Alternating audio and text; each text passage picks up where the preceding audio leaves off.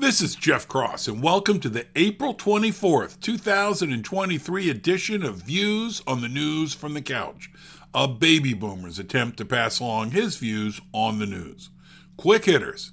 A billionaire says he funded the lawsuit alleging rape and defamation against Trump.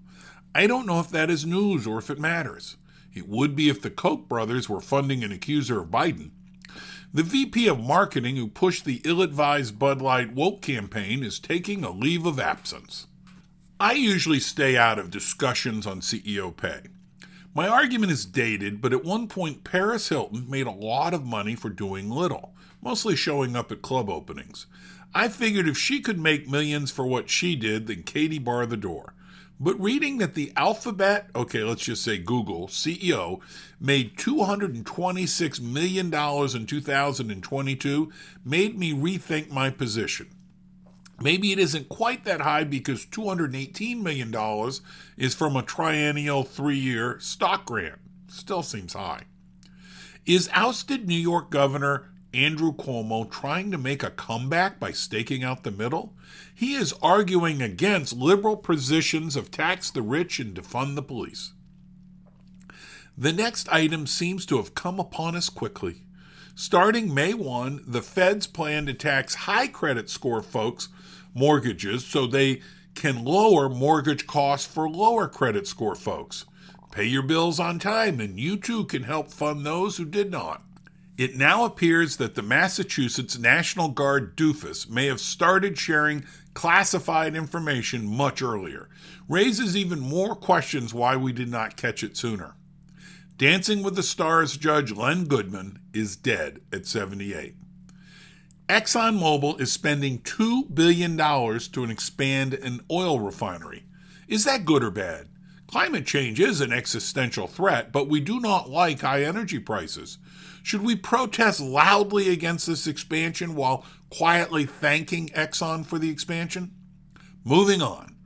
Last week, I passed along comments by Secretary of State and former Biden campaign advisor Antony Blinken, where it seemed he was behind the statement by over 50 intelligence officials who discredited the Hunter Biden laptop story and blamed it on the Russians. This came from leaked testimony by the House Judiciary Committee Republicans from a Mr. Morrill.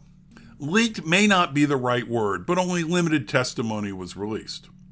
Testimony that the Republicans did not leak include the following. In response to the question, quote, when he called you, did he direct, suggest, or insinuate in any way that you should write a letter or statement on this topic?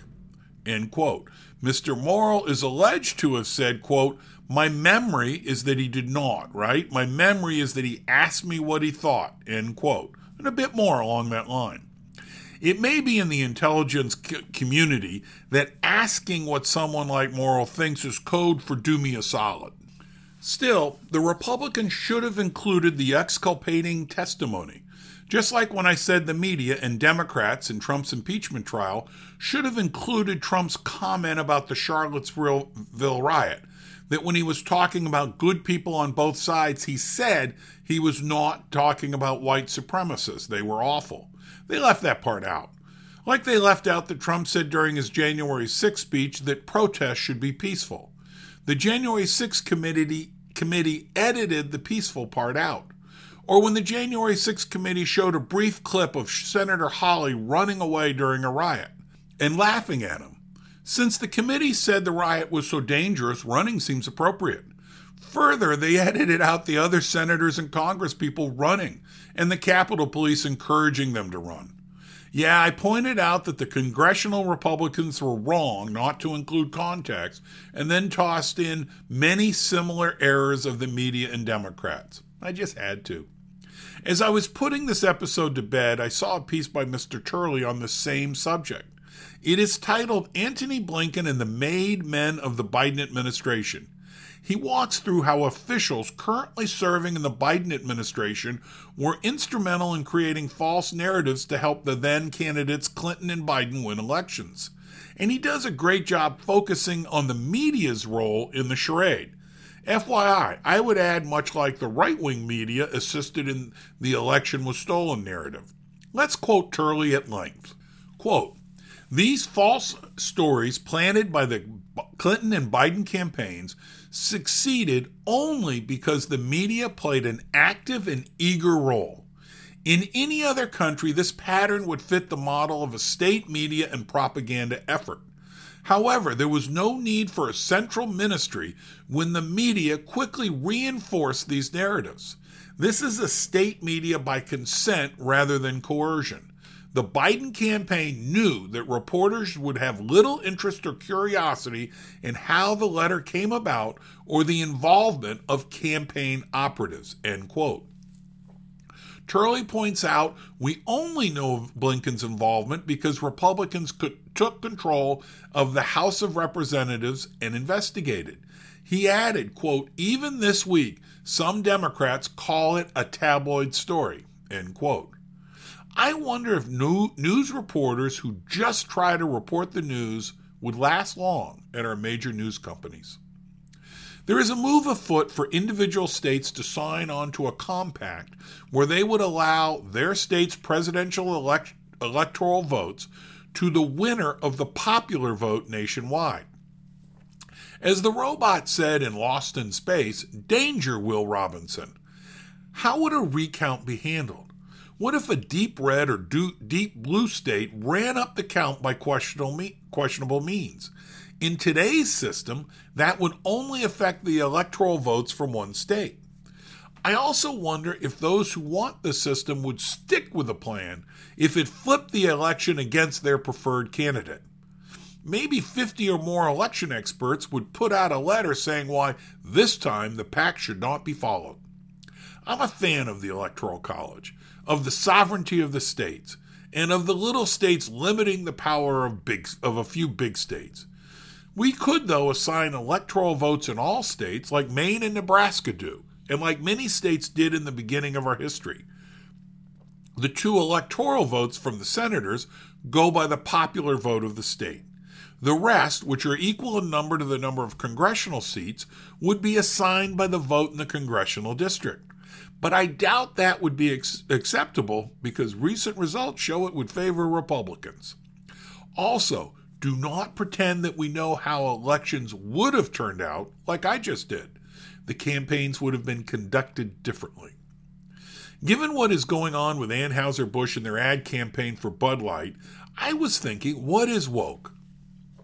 I do remember I read an article on the Bud Light situation that seemed to frame things similar to the following, though I can't remember the specifics. I sometimes ask people if they walk to school or take their lunch. Yeah, it's a stupid question, but aren't many of our choices that way? On gun control, the question might be, are you in favor of common sense gun control or do you want our children to die? While I am in favor, via constitutional amendment, of significant gun control, I likely would suggest the common sense gun control proposals are worthless, and I do not want children to die. But if they have you saying you don't want children to die, you are already back-footed. In my search for a definition of woke, I found little of value, but did find the linked ABC News article by Chiara Alfonseca titled, "What Does Woke Mean and Why Are Some Conservatives Using It?" The article lost me with this paragraph. Quote, "The Ferguson, Missouri protests that year helped wake many people up to the social injustices of police brutality against the black community following the fatal police shooting of Michael Brown." End quote. I'm pretty sure 3 autopsies, one by the feds, and a grand jury investigation showed that the officer was not in the wrong, the individual was not targeted, etc. How can a false narrative wake people up? Technically, I guess it can, but doesn't that seem wrong? Continuing with woke, I'm pro-gay marriage. I'm pro-gay rights. Took me a while to get there on gay marriage, but I got there. And before Barack Obama and Hillary Clinton, at least officially. But it seems like some consider me a bizarre, nasty conservative because I am troubled by the delight in some circles in transitioning youngsters, the encouragement of youngsters to make that choice with little counseling. Folks, that's not woke. It's child abuse. Recently, I had the thought, do you walk to school or take your lunch, when a lady, in talking about abortion, said men, politicians, whatever, should keep their hands off her uterus. Let me be clear. I have no interest in any woman's uterus. Of course, women are in control of their uteruses. It is great framing to have the abortion issue be about control of a woman's uterus. The abortion issue, though, comes down to a time when a woman's uterus coexists with an unborn child. If society can pass laws on not taking drugs or being drunk while pregnant, or additional charges if a woman is punched in the stomach while pregnant, then I think we can agree that keep your hands off my uterus argument is not totally applicable when the uterus houses an unborn child. Yes, you can do what you want with your house, but we do have restrictions that when you knock the house down, it should be vacant. I am not saying this as an absolute final argument on abortion, only to say it is more complicated and kind of stupid to say keep your hands off my uterus. Thanks for listening to Views on the News from the Couch. If you like this podcast, please share with your friends. If you did not like it, please share with the rest of the folks you know.